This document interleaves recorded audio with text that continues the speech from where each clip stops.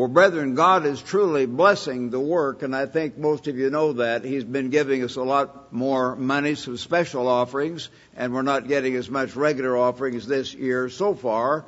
So I hope you won't give up yourself, but last year He did. And now we're on, I think Mr. Ames and I announced 8, but now it's 9 new stations we've gone on in the last few weeks, counting the family network. So we'll be reaching, frankly, tens of millions more people, potentially at least, than we did about 3 months ago. So we should have some growth coming. The growth will come overnight. It usually takes about 3 to 6 months before people find us on the dial and get used to where this program is and all that. But it will come through, and we're very grateful for that, and we should thank God for that. It certainly comes from Him, and we're very, very grateful for that. Also, I think I should say, I'm not going to mention names or details at this time. We may do it in the update. Dr. Renale and I have talked about it.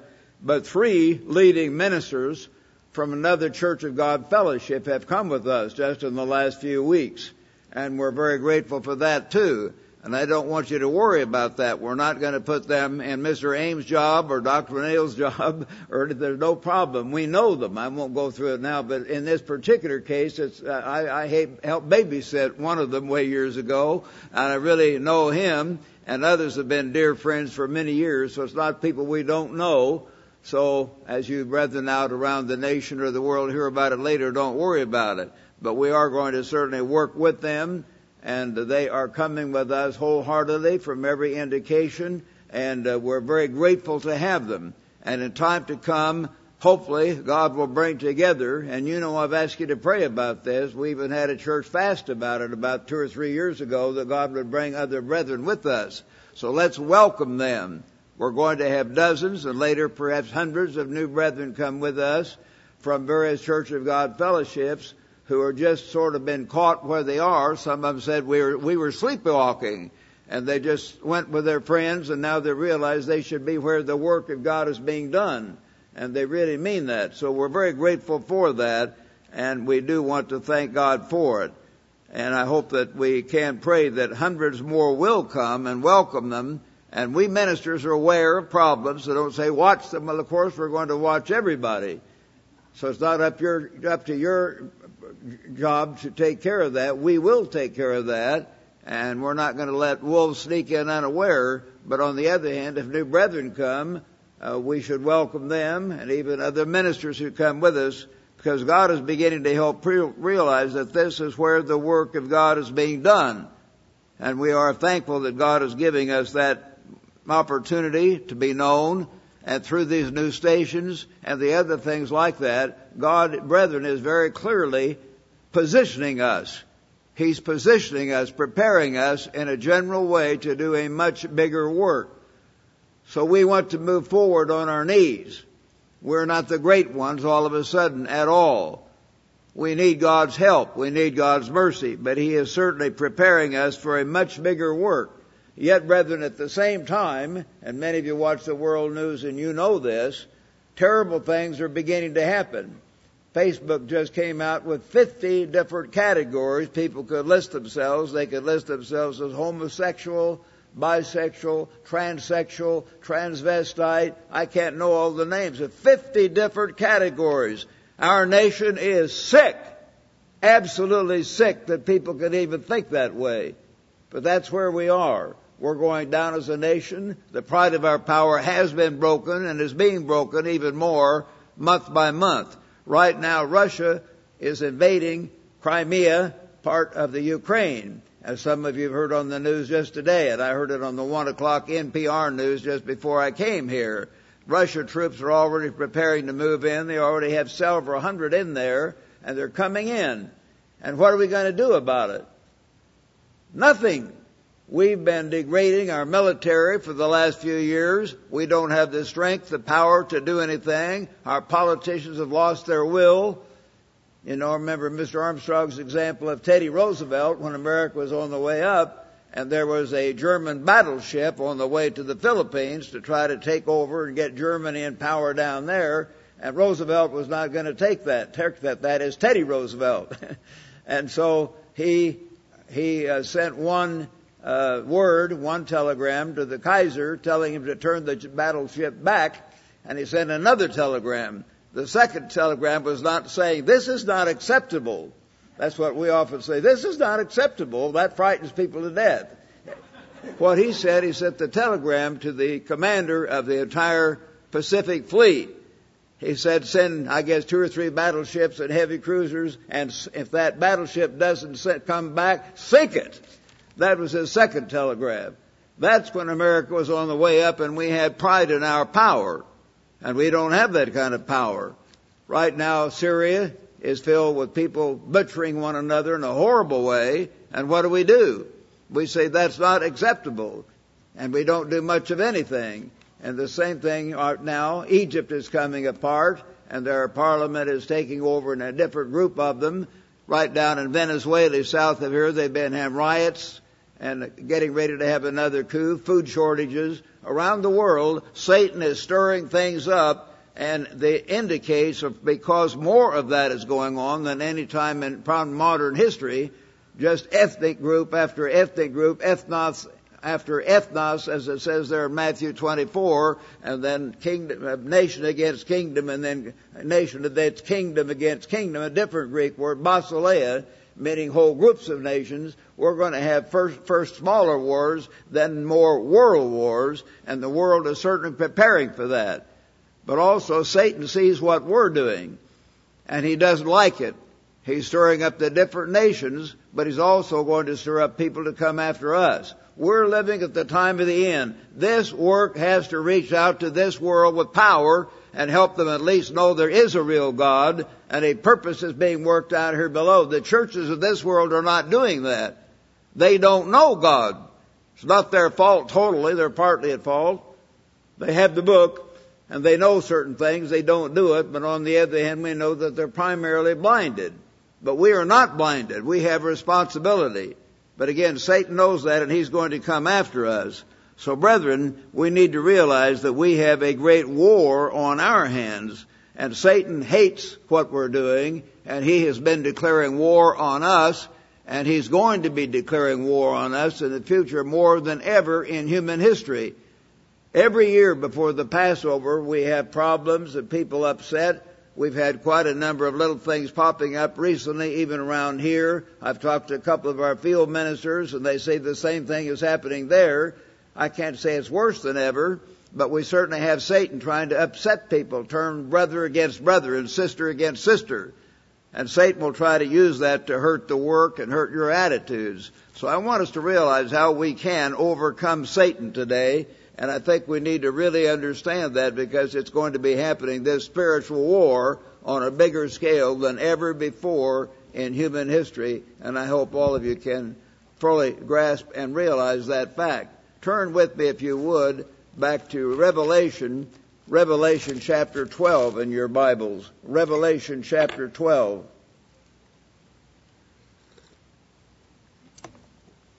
Here we find, as I've often read to you, this story about how a great sign was in heaven, and it shows how Christ was born through ancient Israel, and how Satan drew a third part of the stars of heaven and angels who became demons and threw them to the earth, and he was ready to devour the woman, ancient Israel, who was ready to give birth to the Messiah, to devour her child as soon as it was born. Verse 5, and she, first ancient Israel, physical Israel, becomes spiritual Israel later. She, ancient Israel, bore a male child who was to rule all nations.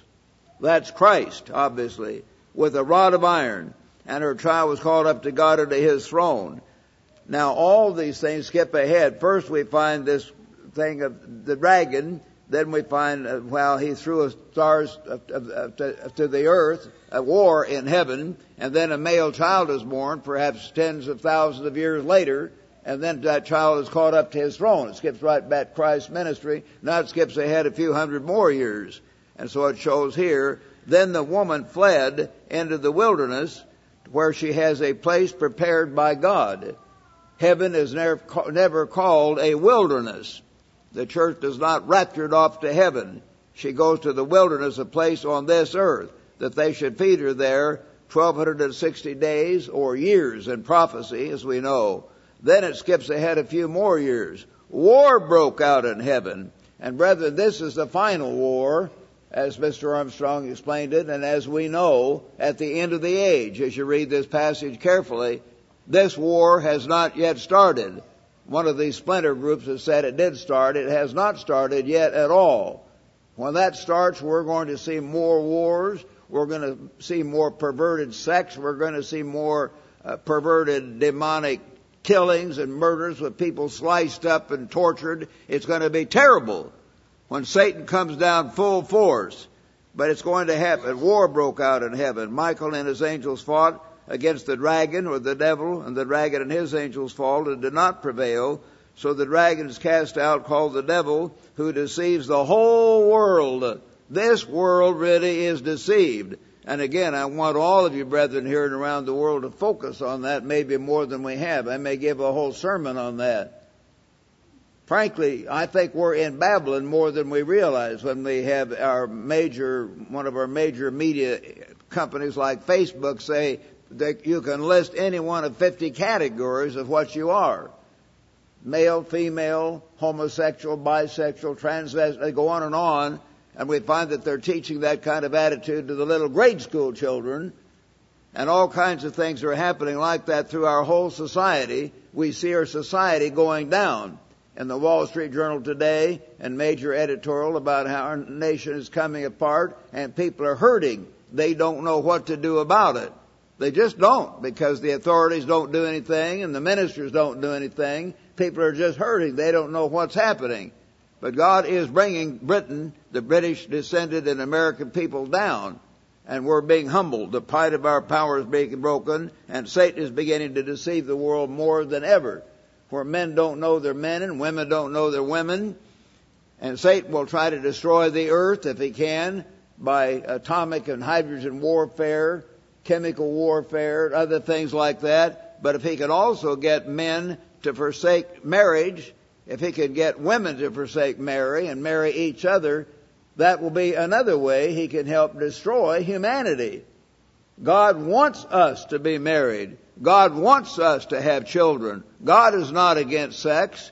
God is not against physical love. God wants us to guide those things in the right way according to His laws. But Satan puts a terrible twist on everything like that. A vicious twist.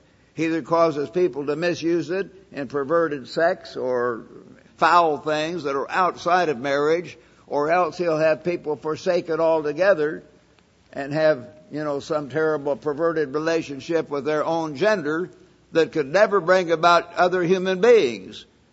So under those circumstances, where would we be? We'd have an empty earth. There wouldn't be any human beings on this earth. There wouldn't be any beautiful young women holding their child on their breast. There wouldn't be any loving their family anymore. It wouldn't be the same kind of world. They'd all be off here and there doing something else. God hates that. God is building a family, and He wants us to build a family. But Satan is trying to destroy everything that makes life good. He does. He hates it. He's going to tear us to pieces, and we have to realize where it comes from. He deceives the whole world. He was cast to the earth, and his angels were cast with him.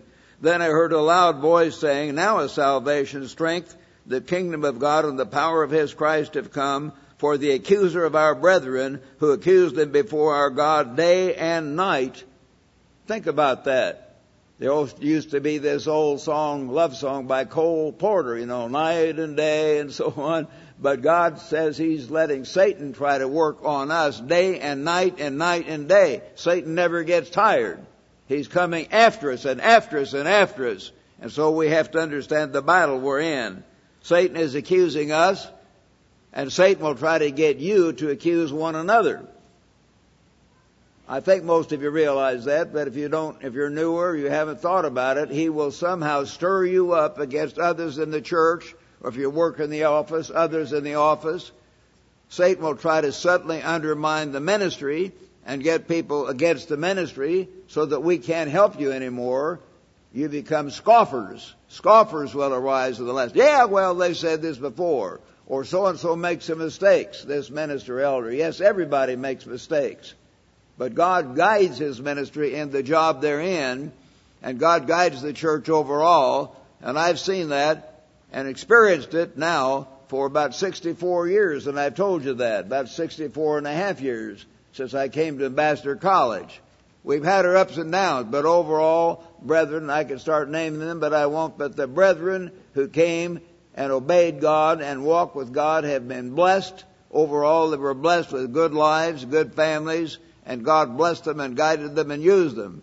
But some who came and began to play funny games, who began to get into fornication and adultery and heavy drinking and some drugs in later years, and had the attitude we're going to be in charge and play political games and stab each other in the back, they often have a horrible life.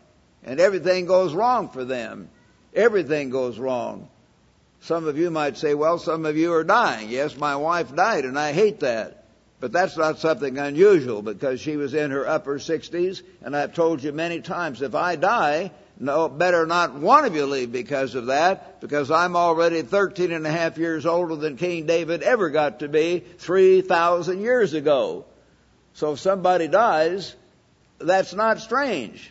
God does not promise eternal life in this flesh. He just doesn't do that. He lets us have trials and tests.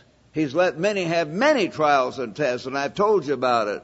I was sent here and there occasionally when I should not have been. Sometimes I was too pushy or too arrogant or too something or other, but sometimes there were no fault at all, except I was opposing some evil people who were trying to take over.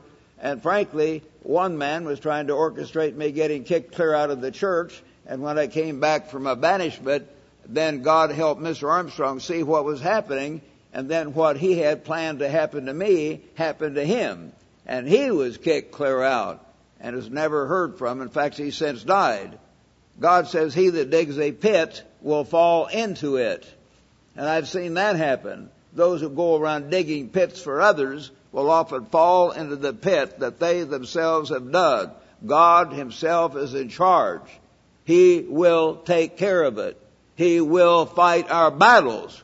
Don't ever forget that, brethren. He's in charge.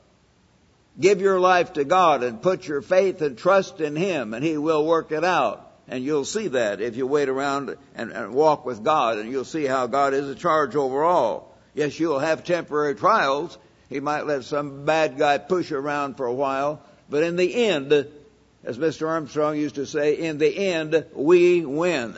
And if we means those who serve God, He will take care of us always. And so Satan accused us day and night, and they overcame him by the blood of the Lamb, verse 11, and by the word of their testimony, and they did not love their lives to the death, indicating there might have been torture. They did not want to live anymore. And we're going to enter a time like that. Are you ready? Do you know God?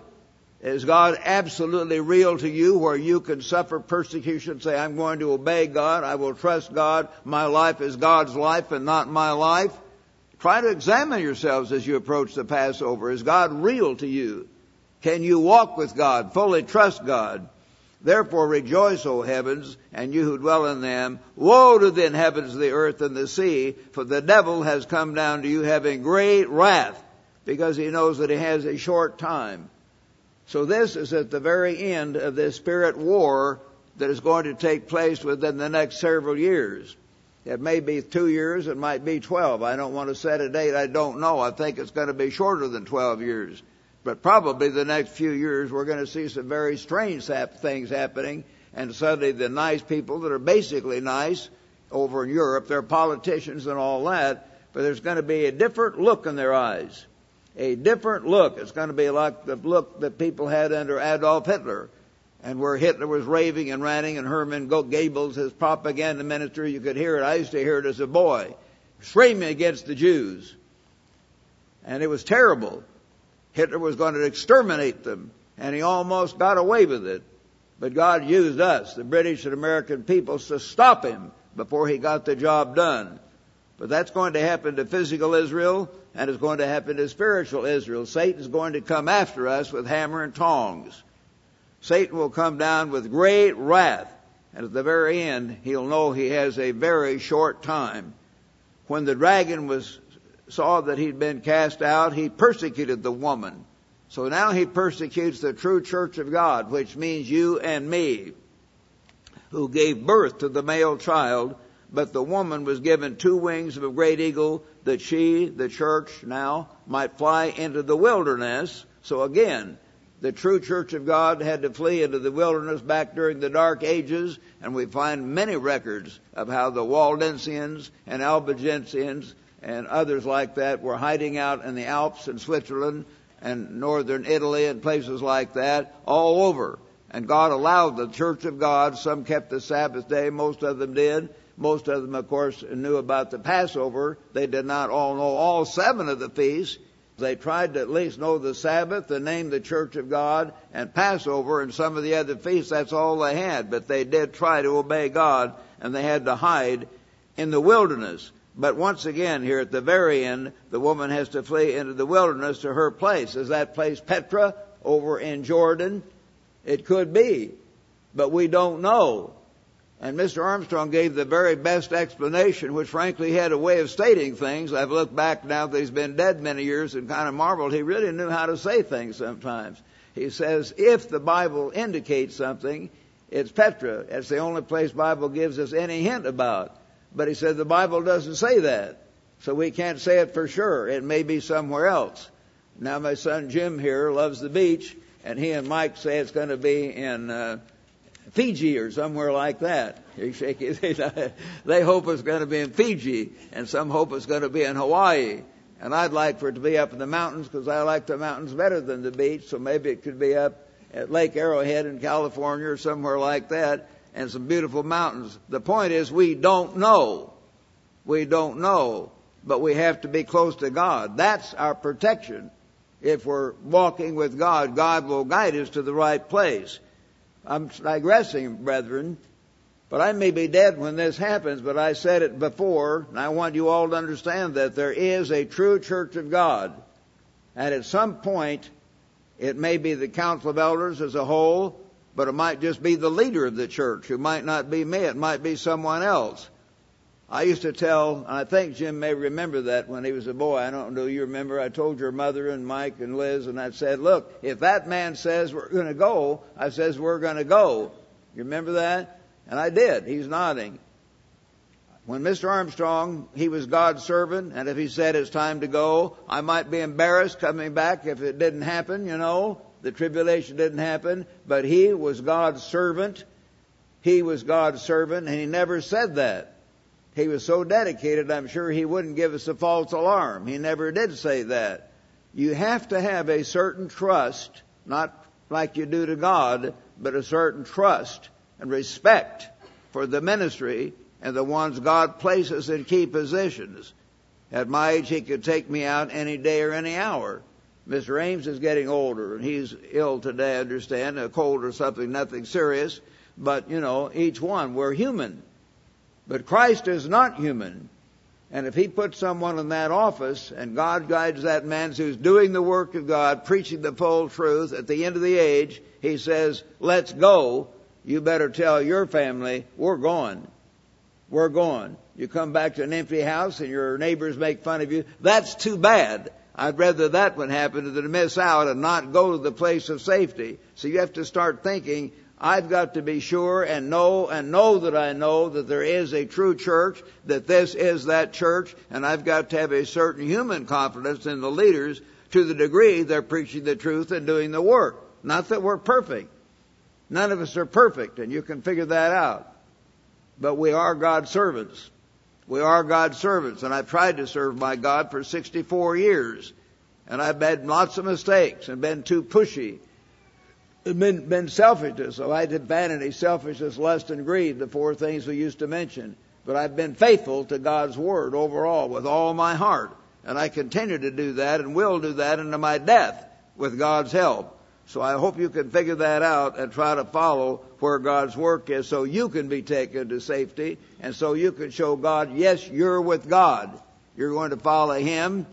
And if Samuel told Saul to go exterminate the Amalekites, Why, Saul could have said, well, it didn't come directly from God. It just came from you old man Samuel. Yeah, it came from Samuel. He was an old man. But Saul was condemned and had his kingship taken away because he did not do what Samuel told him. So think about it. Have faith in what Christ is doing. The woman then was to fly into the wilderness to her place where she is nourished again for 3.5 years. So then the serpent, the devil, spewed water out of his mouth like a flood after the woman, that he might cause her to be carried away. The word flood is often used as a flood of armies. If you check, I don't take time to read it, but it'll write these down. Isaiah 59:19, Jeremiah 46 verse 7, and Daniel 9 verse 26. Those are scriptures that would indicate how God uses the term flood for a flood of armies. That's probably the flood he's talking about here. But the earth helped the woman and opened her mouth, swallowed up the flood. God supernaturally protects the church during this time to come, which the dragon spewed out of his mouth. And now at the very end, Satan the devil is enraged. He sees that those who are watching and praying and walking with God, the true Philadelphians, are taken to a place of safety. But some of this crazy church are left behind. The ones that are Laodicean, that are not really walking with God. And many scriptures show that they're going to have to go through trials. You've heard us read that in Revelation chapter 3 and elsewhere. So he goes to make war with the rest. Who's the rest? Who's left behind? They're not taken to a place of safety. The rest of her offspring, they're not pagans. They're just weak. The rest of her who keep the commandments of God, so they're the church of God and have the testimony of Jesus Christ. They're not Jews. They have the testimony of Christ.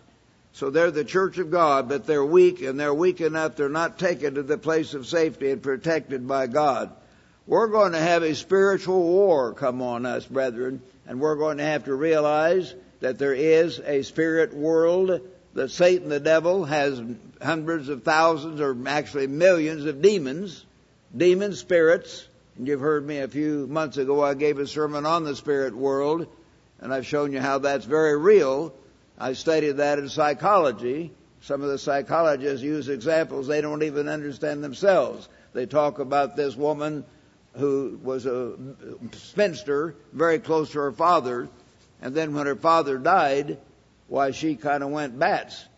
And she had all these emotional breakdowns, and all of a sudden she was Miss A, and then Miss B appeared.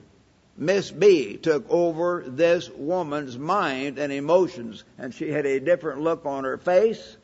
She suddenly spoke Spanish, which she had never studied. She was at Spanish dances, which she had never studied. A different personality. That is not a psychological disorder. That is a demon spirit. A demon spirit. We're going to see more and more of that happen toward the end of the age. And we need to understand what we're dealing with. We're going to be in a spirit war as the end of this age approaches, and we've got to know that Satan is very real, and we're going to have to really fight to overcome Satan the devil. He's going to come after us because he does not get tired, as it says back here in verse 10, the accuser of our brethren who accused them before our God day and night. He won't quit. He keeps trying to come after us and after us and after us. So we have to understand the war we're in. Now, brethren, turn with me back to 2 Corinthians, if you would, at this point. 2 Corinthians, and this is chapter 2. And I want to read, Paul is talking about this man they had to put out for incest, actually, in 1 Corinthians 5. And he says in 1 Corinthians chapter 2, verse 6, this punishment, he told them to put the man out, which was inflicted by the majority, sufficient, so that on the contrary you ought rather to forgive and comfort him, lest perhaps such a one is swallowed up with too much sorrow. Apparently the man, after he was put out, was terribly sorry, distraught. Maybe he was crying and fasting and beginning to come apart. And Paul heard enough to feel the man was really, really repentant now. Really repentant. So Paul says Therefore I urge you to reaffirm your love to him. For to this end I wrote you, that I might put you to the test whether you were obedient to in all things. Now whom you forgive anything, I forgive. For if indeed I have forgiven anything, I have forgiven that one for your sakes in the presence of Christ. Lest, notice verse 11, lest Satan should take advantage of us, for we are not ignorant of his devices. Satan has various devices where he can really upset people. If they never let the man back in the church and he committed suicide, maybe a good number of priests say, oh, the minister's too hard, let this man kill himself. Satan can use things like that, even though the ministers may have been sincere, but maybe a little insensitive. Satan will use things to get at the church. He will use things with his devices to pit brother against brother and sister against sister. So Satan has devices, and we want to realize that. Let's turn now, if you would, brethren, I want to have you understand that often Satan will cause a whole wave, and I've told you this, I've seen this happen to people, it's happened to me in the past. He will send, Satan the devil, wave after wave of discouragements. Sometimes people get terribly discouraged before the Passover. They just have a feeling, I'm just suffering, I can't make it, it's too much. And Satan is overcoming them at that point. You've got to understand that. When those feelings come, I don't do anything perfectly. Nothing. So understand that. But I've learned basically to deal with that situation. When that kind of thing comes on me, I've learned very quickly where it comes from. But wait a minute, anything new happened? No. This comes from an outside force. The devil is trying to overthrow me. He's the one putting these. And then I immediately start praying, or I will fast on occasion, and cry out to God, God, rebuke Satan, take away this wave of discouragement, rebuke Satan, rebuke his demons, cast him away. And whenever I do that, the thing lifts. God hears. He takes away that wave of discouragement. Don't let that thing happen to you. Some people can just be overcome by something like that. Don't let that happen. And so we've got to deal with that. Now let's turn to Ephesians chapter 6, if you would. This is also nearby. Ephesians, in your New Testament, Ephesians chapter 6. And verse 10, Paul writes, finally, my brethren, be strong in the Lord and the power of his might. Not the power of your might. You and I don't have very much might. And it's good for us to realize that.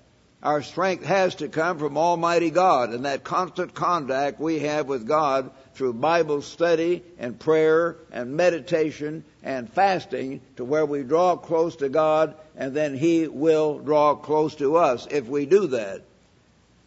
Put on the whole armor of God. You see, it's a war he's talking about, armor, that you may be able to stand against the wiles. So Satan has devices, and here Paul calls them, in this case, wiles, a different word. He's a wily character. He has various tricks he plays. The wiles of the devil.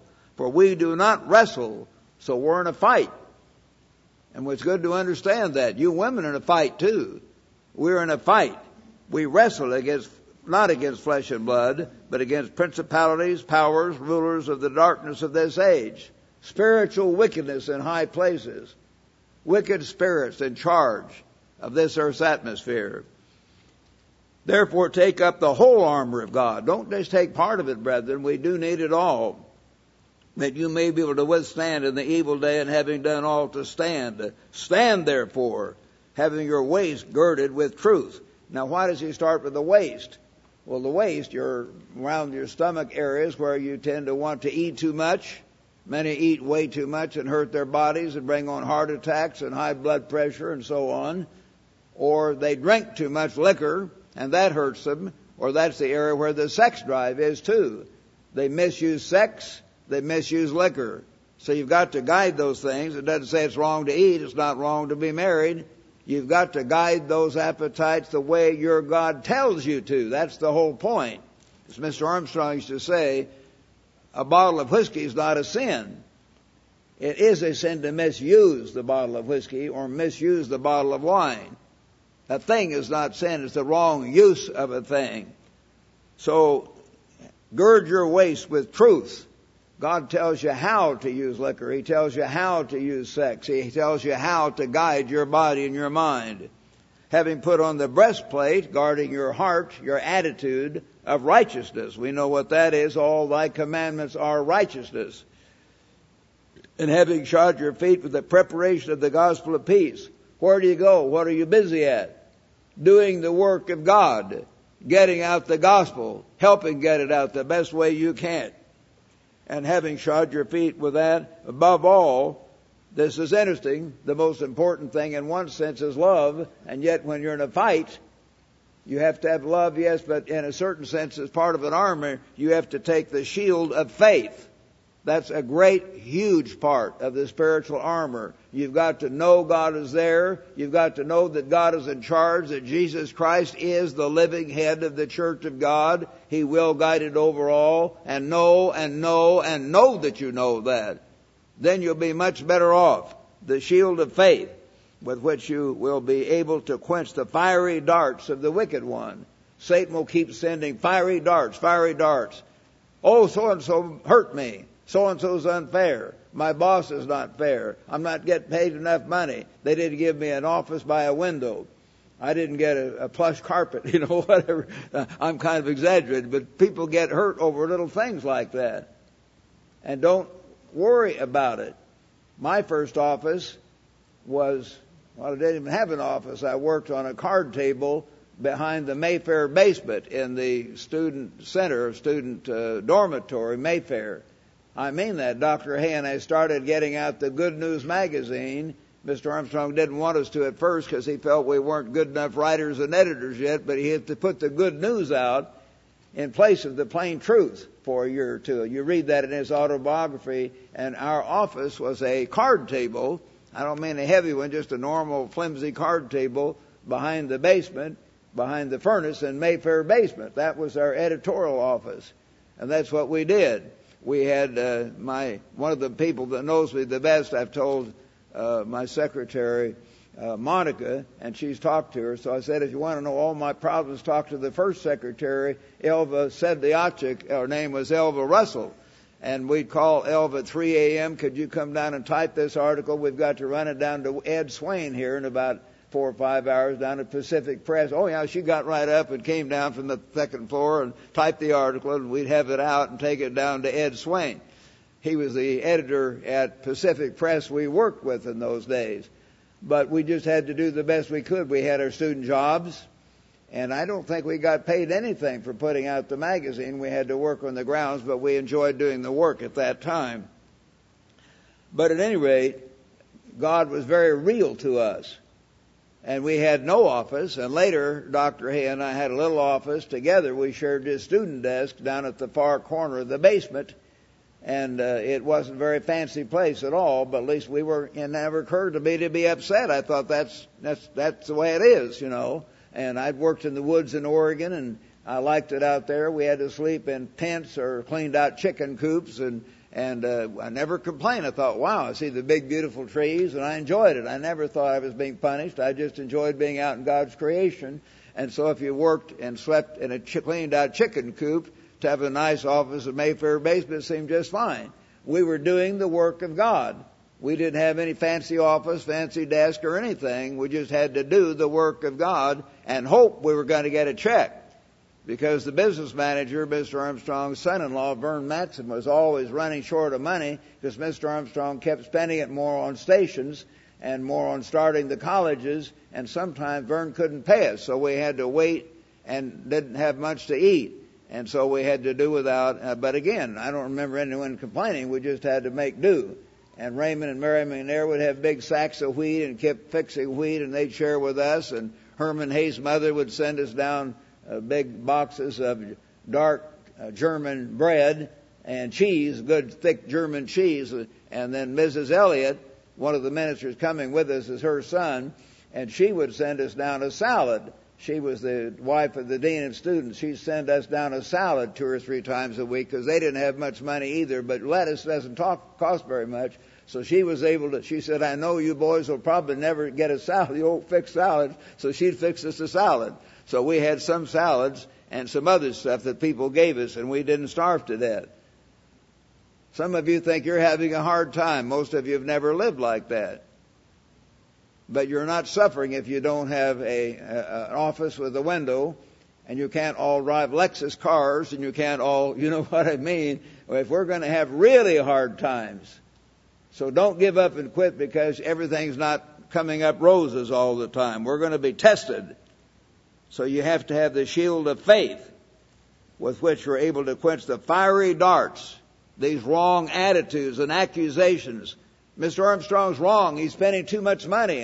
And he read, this one teacher called Dick Armstrong, he called Mr. Armstrong the Heavenly Father, and Dick was the Son of God with his red chariot.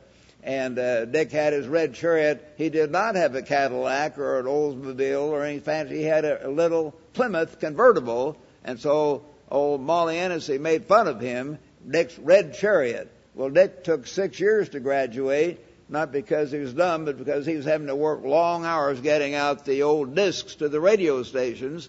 And so he got some money for that. And as a single man, he was able to buy this little Plymouth car, and that was fine. But people were criticizing all the time, picking at Mr. Armstrong in those days.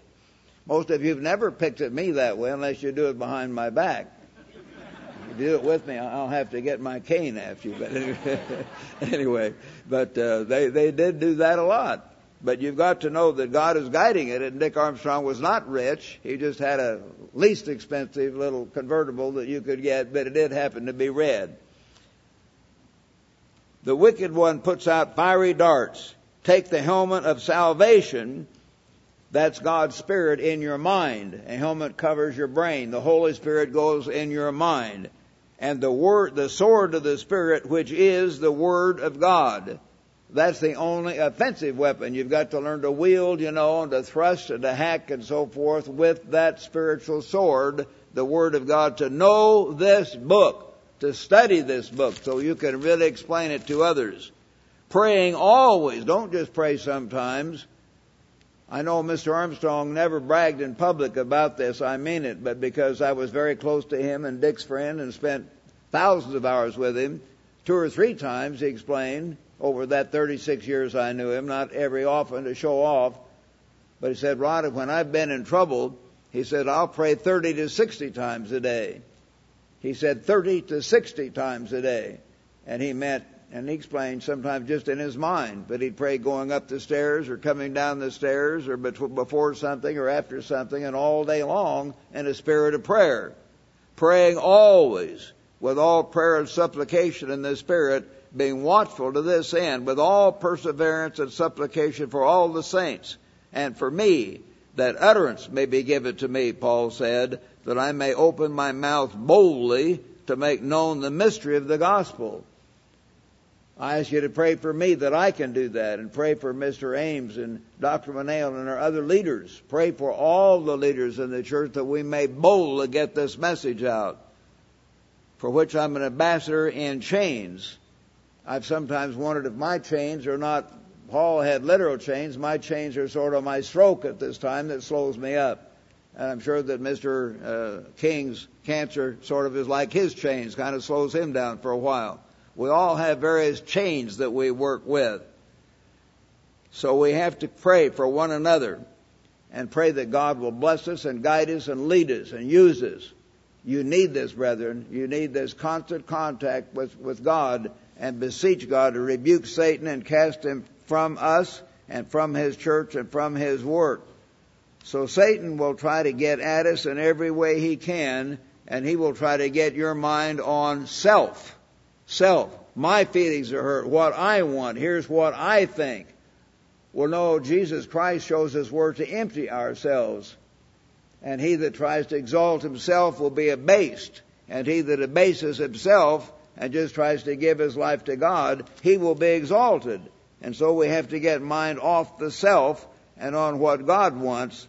And therefore we will not get resentful and upset at little things like that.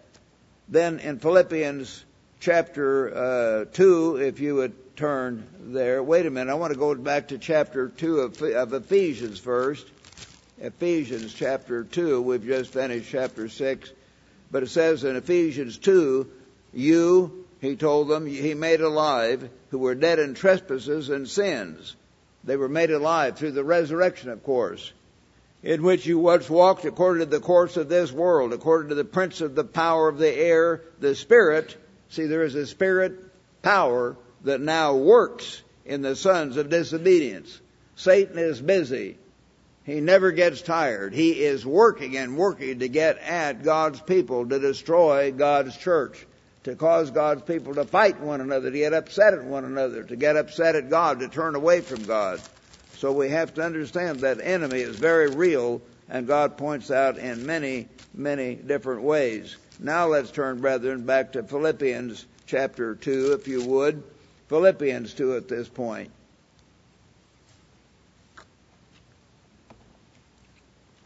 Paul is writing here in verse 1 to this very fine church in Philippi, therefore, if there is any consolation in Christ, if any comfort of love, if any fellowship of the Spirit, if any affection and mercy, fulfill my joy by being like-minded, having the same love, being of one accord.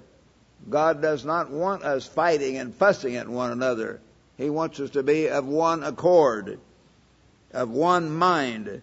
Let nothing be done through selfish ambition. We're not to try to have selfish ambition and exalt the self. I would like to be able to have Mr. Scotwin, Dr. Scotwin Ale, and Mr. Saselka, and all these younger ministers, I better not name Mr. John Robinson, and all the other ministers preach every other week. They'd all like to preach more. But I felt it's important, knowing what happened when Mr. Armstrong was away, that as the human leader, as long as I'm here, I try to preach about 1/3 of the time. And Mr. League makes it out about that way, about 1/3 of the time. I've been away 2 or 3 weeks, so I'm preaching now. And then we certainly have Mr. Ames next as the vice president, and Dr. Nail director of the ministry. And then we have some of the others kind of work in from time to time. Last week, my son Jim gave a fine sermonette, and Mr. Saselka gave a fine sermon. Mr. Rod McNair, and so split sermon, in each case. And that's not ideal because they'd like to have the whole time, but to get them in on the schedule, sometimes Mr. League has made some split sermons.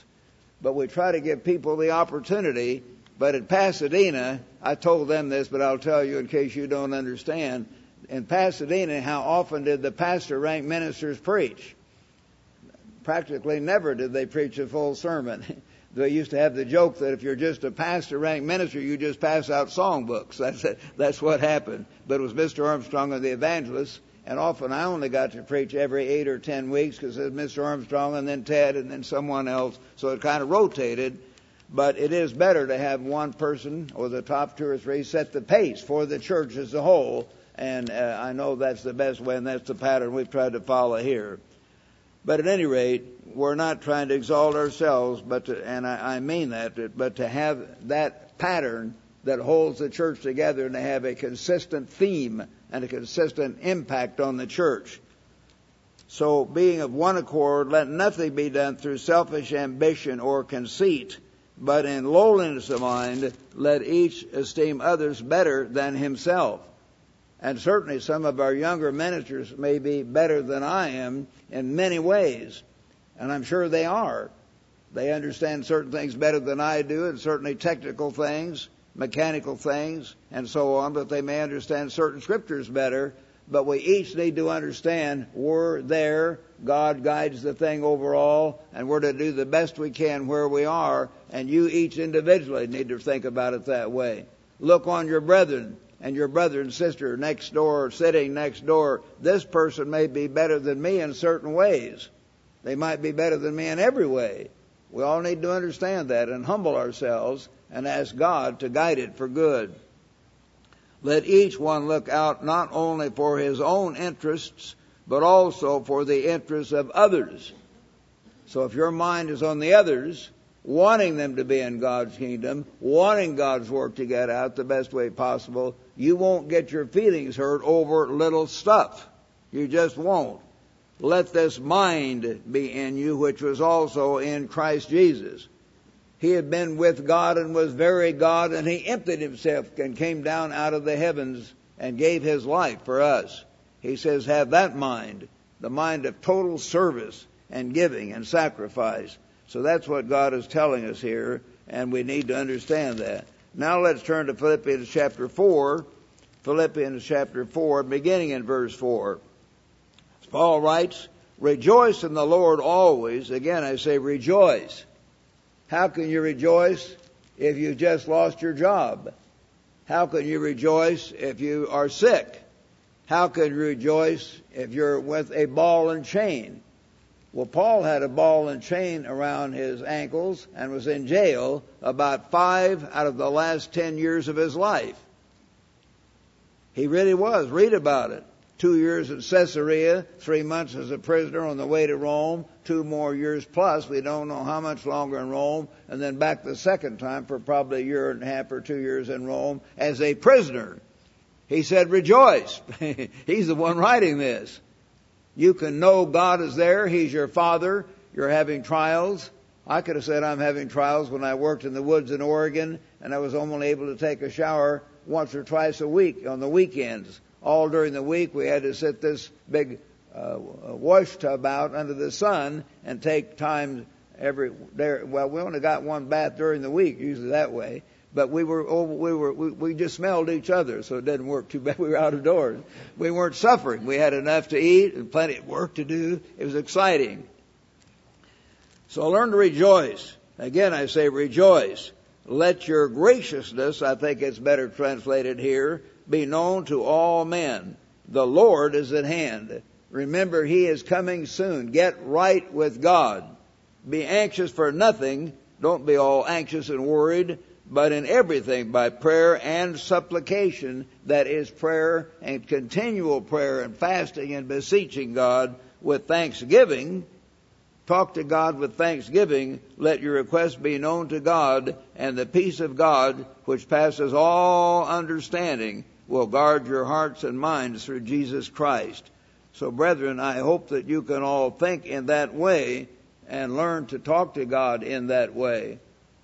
Think, brethren, how do you pray?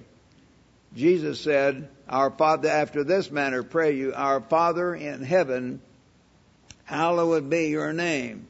As you get down on your knees in the morning and try to get a place where you can look out to the sky if you can. I like to get in front of a window and I can literally see the trees in the sky and picture God up there a little better. Some of you can't do that. For years over in England, I couldn't do that. I had to pray in the bathroom, and I had a little tiny window up there, but it was often raining or foggy in England, so I didn't get to see it in that way. But still, I was able to pray. But our Father in heaven, hallowed be your name.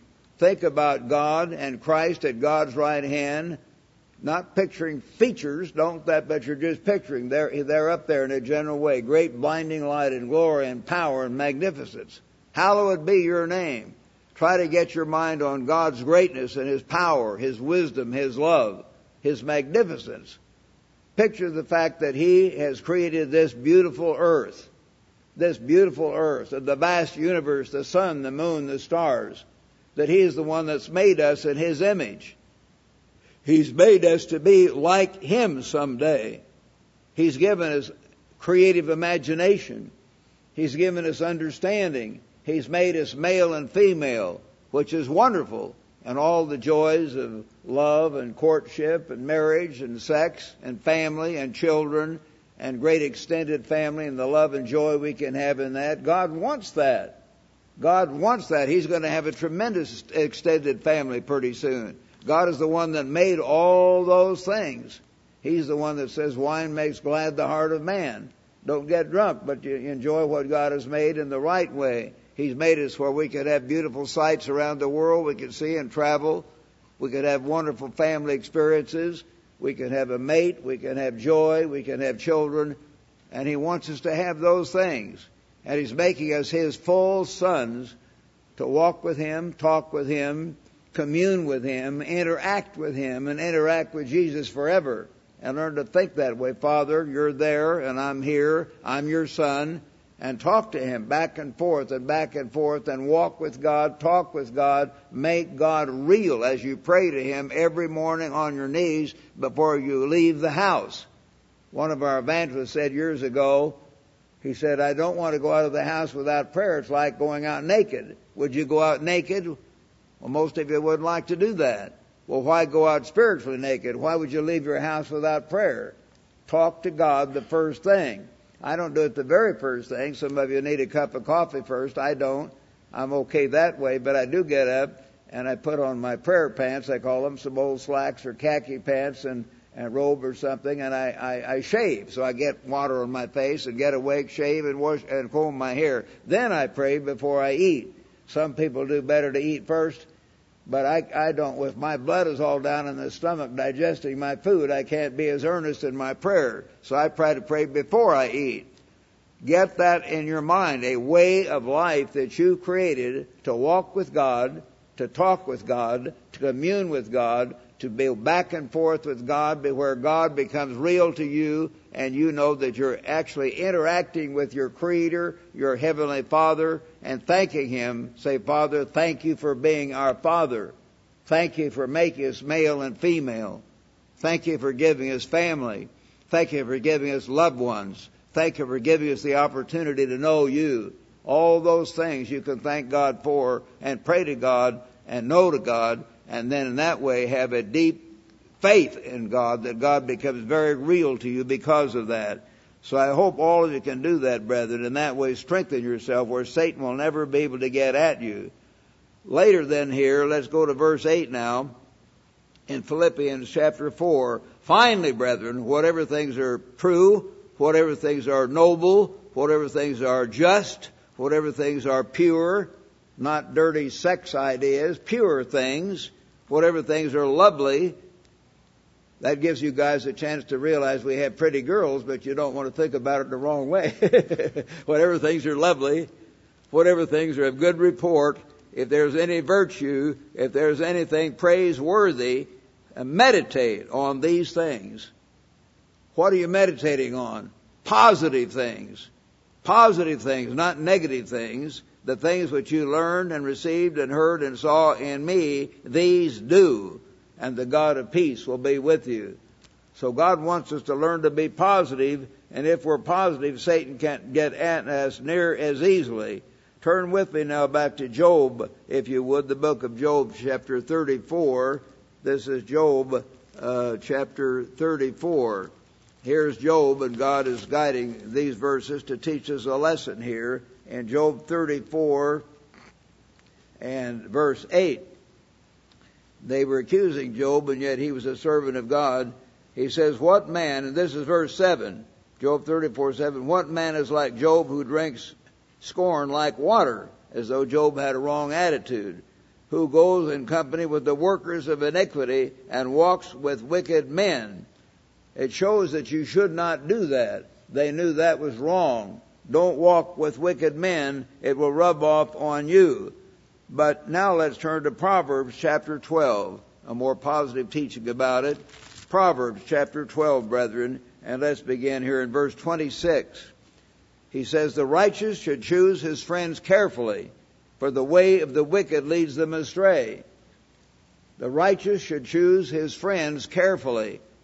A lot of young people sort of just fall in with whoever they're around, and that wrong attitude of the guy that you happen to room with or right down the hall rubs off on you. Don't let that happen. You don't have to hate him, but if he pulls you down, pull away. Be sure you can make it. Now, we who are full ministers with training ought to be able to go in, not just fellowship, but spend time with anybody, and it won't hurt us. I've got to do that. If I'm God's minister, I've got to go in with the weakest person, but I'm God's minister, and I'm going to just be buddy-buddying with him, but I can help him whoever he is, and he won't hurt me as long as I'm close to God. But newer brethren in the church, be careful. Choose your friends carefully. Choose people that are converted. Choose people that are positive. No, well, yeah, these ministers, they talk and blah, blah, blah, and let's make some fun of them. Let's put them down. Let's do this and that. Is that going to help you? No, it's not going to help you. It can get you right out of God's kingdom. So choose your friends very, very carefully, for the way of the wicked leads them astray. And then turn to chapter 13, Proverbs 13, verse 20, one of my favorite verses. I've often quoted, "He who walks with wise men will be wise." If you walk with wise men, if you spend time with other leading people in the church, capable people, dedicated people, then that will rub off on you. So he who walks with wise men will be wise, but the companion of fools will be destroyed. So you've got to be careful who you're around. You can pray for these other people, but if you sense they're rubbing off on you and hurting you, and you yourself are new, don't let it happen. You must not let Satan get at you through some scoffer. Well, yeah, they've always talked about the end of the world. The end of the world never comes, blah, blah, blah. Well, we've been talking about the end of the world for the last 40 or 50 years. That's certainly true. But we've always said it might be later. I used to say 7 to 17 years, or it might be later. We can't be sure. And I often kidded, as Mr. Ruddleston could tell you, who gave the sermonette, and Mr. Turner were in my classes, and Big Sandy. I would often say, well, this, fellows, remember this is 1 Meredith 3:4. It's not 1 John 3:4. Sin is the tragedy. It just, I feel, is probably going to happen. But we don't know that. And we must not set dates. But these things that Mr. Armstrong wrote and talked about and prophesied are happening now faster than ever. And most of you see that, you older brethren. This world really is coming apart. But don't let the kind of scoffer attitude rub off on you and hurt your spiritual attitude. Or scoffer attitude about anything else, about the minister made a mistake. Well, of course the minister made a mistake sometimes. He's human. He's not perfect. But unless he's turned clear away, he may still be God's minister who can teach people, help people, strengthen people. So don't sit around judging. As Jesus said, don't sit around watching the little splinter in the other guy's eye. Be sure you put the beam, the great big 2x4 out of your own eye. Put the great big 2x4 out of your eye before you start picking at the other guy. Your job is to think, how can I get closer to God, not be the great judge of everybody else. If you turn yourself into the great judge of everyone else, that can hurt you terribly. It can give you a wrong spirit and bring you out of God's kingdom. So I hope you understand that. Now let's go to another scripture here, Hebrews chapter 12, brethren. Hebrews chapter 12 at this point, and I'm going to begin reading in verse 11. Hebrews chapter 12, verse 11. Paul is talking about how God rebukes and chastens every son he loves. Verse 11, now no chastening seems to be joyful for the present, but grievous. Certainly it hurts when God spanks us, humbles us, brings us down. Nevertheless, afterward it yields the peaceable fruit of righteousness to those who've been trained by it. Therefore, strengthen the hands which hang down and the feeble knees, and make straight paths for your feet, so that what is lame may not be distorted, but rather healed. He continues here. Pursue peace with all men and holiness.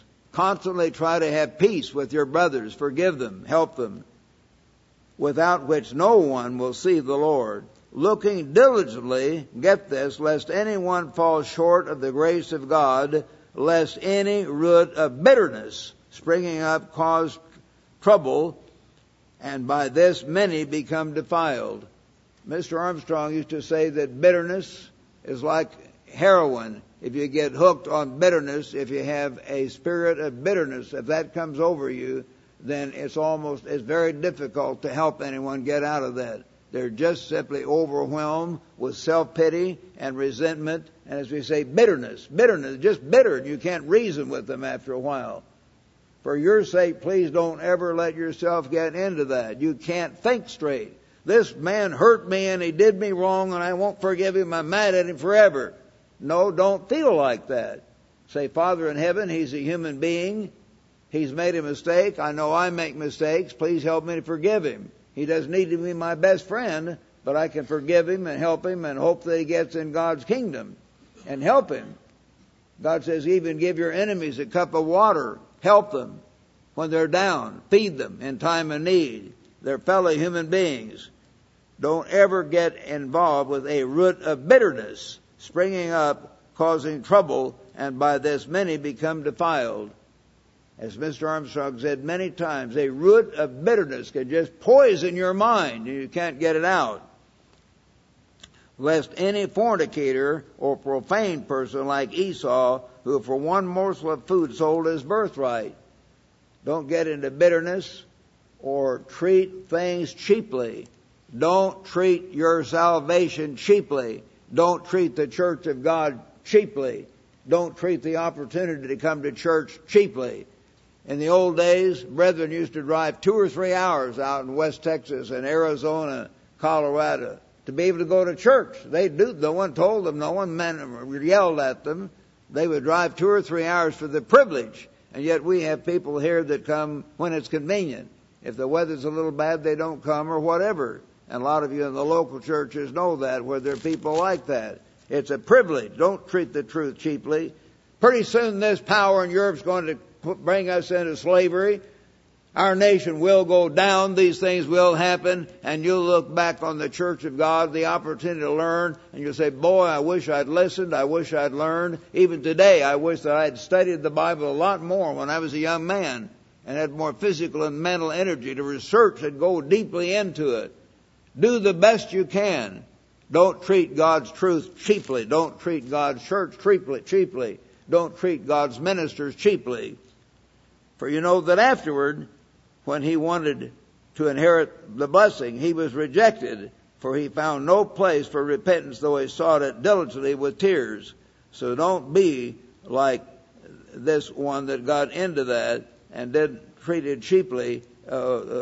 Esau gave up his birthright for a bowl of lentils. Don't let that happen to you. It could pull you out of God's kingdom.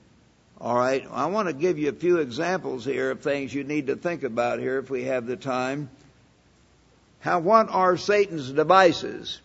Satan's devices may include, and I don't give you scriptures for all these, but I could come up with scriptures. I just want to save time and give you some key things to think about. Satan's devices may include causing bitterness. We've already just covered that, so you know the scripture. Causing bitterness to come through hurt feelings. The old country western song, he done me wrong. Okay, he done you wrong. Forgive him. Get over it. Move on. Don't let bitterness overcome you through hurt feelings or your own lack of respect for God and for God's ministers. You just get yourself out of joint too quickly. Satan's devices may include using your own lusts, where Satan will act on your own lusts for sex, for liquor, or for just fun. Some people just want to goof around all the time and they don't seem to want to get involved seriously. And he'll cause those things to destroy you. He will also cause you to focus on the self. Satan can very quickly do that. Oh, I'm just entered into self. And how do I look? And do I have as good a clothes as the other guy? Or is my office as big as the other guy? Or do I have as nice a car as the other guy? So what? You're alive. You have enough to eat and to wear. You're in God's church. Be grateful. Don't just focus on the self and what you want, and not focus on loving and serving God, your Creator, worshiping God with all your heart and strength and mind, and on serving your fellow human beings. If your mind's on serving your fellow human beings, it's hard to get your feelings hurt. I know when they weren't perfect, and I wasn't perfect, and none of us have been perfect. But when Raymond McNair and I went out on the baptizing tour for 10.5 weeks, and Burke and I went out the next summer, 1952, for 11 weeks, and then I took Dr. Hay out on a baptizing tour for about 6 weeks, and then he took Norman Smith the rest of the summer. Back in 1951, 52, and 53, we were losing sleep. We were losing meals. I mean regularly. I'm not bragging. I had no reason to lie. Liars don't get into God's kingdom. We didn't have regular meals at all. We had to get about 5 or 6 hours sleep. Did Mr. Armstrong have a whip making us? No. We just knew we wanted to reach all these people we could. And we talked to them about baptism, and we had to turn about half of them down. We weren't trying to get them recruited, by the way. A baptizing tour wasn't trying to recruit people. It was to see if these people were ready. They had already written in asking. So we had to say, well, get these booklets and read these and prove things more, and we'll be back next year, we hope. And some of them died before we could get back. But we were trying to help them. And all day long, we were losing sleep and missing meals and driving ourselves physically to reach these people. Some of them cussed us. That is, their unconverted husband would cuss us or point a gun at us. I didn't go around and say, I'm mad at all of them. I couldn't go around like that. I thought this old farmer's all out of sorts because his wife is interested in Mr. Armstrong, and I didn't think about it. So he was carnal, and that's too bad. He's carnal, and God hasn't called him. One old guy in Louisiana, I've told you this story, jumped on Ted Armstrong and me. I took him on a tour in East Texas and Louisiana. I think he writes about it in his little autobiography thing he had. But I took him out for just 3.5 weeks right after his son David was born. And we were together day and night, sleeping in the same motel, traveling in the same car, eating together all day long. But at any rate, we went up and this shack, and he came to the old wooden porch and he said, who are you guys from? And I said, well, we're from Ambassador College. And he just yelled at us, Armstrong! And he grabbed the chair and began to hit us with the chair. Of course, we grabbed the chair, and he wasn't able to hurt us, and so he began to cuss. And he had a wonderful vocabulary. You can't believe the vocabulary. Some of you fellows have been cussed at. He was a really good cusser. He called us every name you could think of. Did I get mad at him? Honestly, I'm not mad at him. I just thought, here's an old cusser farmer. He was all mad because we were from Armstrong. So you have to get over it. Move on. And other men would point guns at us and cuss us or various things. You don't go around with your feelings hurt all the time. You just got to live your own life. Move on. Don't get a root of bitterness. Don't get your mind on self, but how you can serve these human beings, even if their husband tries to hit you with a chair. That's okay. He tried to get it, and he said, I'll go get the gun. I told you this before. And instead of getting the gun, he came back with another chair. I thought, that's wonderful. He just got another chair. So we took that chair away too. Anyway, Satan will try to guide your life or direct your life circumstances to where you cut way back. He will influence you to cut way back on your personal Bible study and meditation and prayer and fasting. I remember on those baptizing tours in 51, 52, and 53, I really didn't have a lot of time, but I sure prayed because we had to all day long and prayed in the morning. But then in 54, Mr. Armstrong sent Dick and I to Europe, first class on the Queen Elizabeth. And suddenly we were eating out in nice restaurants and going here and traveling around all day in Europe. And somehow I didn't realize for a while I had it too easy. And I wasn't praying as much. And it hit me about halfway through the summer. Wow! I'd better watch out. Affluence. If you have too many good times, it can really weaken you. Really weaken you. Satan can pull you right into the world, and you're not praying fervently. You're not really studying like you should. And I began to have to wake up and take one day and told Dick I wasn't feeling well, and I wasn't feeling well spiritually, but I had to fast and try to pray a lot more. Satan can cause you to be puffed up with your own vanity and to lose your fear of God. I'm pretty important and I'm doing real great and I've got this big job, or I'm important here, important there. So what? You know, a lot of men might think if they had my job, men out in the churches around, that they, boy, Mr. Meredith is a very important man and has this big office as secretary, and he must strut around like he's on Pink Cloud 13. No, I'm a clod of dirt, and I know that, and I'm getting to be a very old clod of dirt, and that helps me to be humble. But you've got to realize none of us is anything. So number your days, it says there in Psalm 90. We don't have any more days. Serve God while you can. Don't be puffed up. You say, well, I'm young, I'll never die. No, I used to think that. Then my friend Dick Armstrong did die all of a sudden at age 29. Bang! Hit by this car at age 29. Crushed his whole rib cage and lungs were burst and everything went wrong and he died at age 29. Don't be puffed up. or lose your fear of God, the awe of God that I preached about a few weeks ago. Satan may guide you to spend time with selfish people and situations and with negative people. Again, choose your friends carefully. Don't let circumstances and Satan get you over with smart alecks, people that are, against God, that are always putting people down, that are putting down the church, putting down the ministry. Don't let that happen to you. So be sure you avoid these pitfalls and many others. So, brethren, be aware of the wiles of Satan. We must win this battle. We're into a battle with Satan the devil, a tremendous, great super archangel or cherub that has great power. We need God's help to overcome. Turn to 1 Peter now. 1 Peter, if you would, and let's turn to chapter 4 here in 1 Peter. And I want to read here, in chapter 5. Let's go to chapter 5 and verse 5. Likewise, you younger people, submit yourselves to your elders. Yes, all of you be submissive to one another and be clothed with humility. That's hard for many of you. Some of you young people are so energetic and you want to do this and have fun, and I understand that, but be clothed with humility. For God resists the proud. If you're proud of yourselves, you've got a big job, or you've got a big car, or you've got a pretty girl, or this or that, God resists the proud, but gives grace to the humble. Therefore humble yourselves under the mighty hand of God, that He may exalt you in due time. He will exalt you, but not right away necessarily, in due time.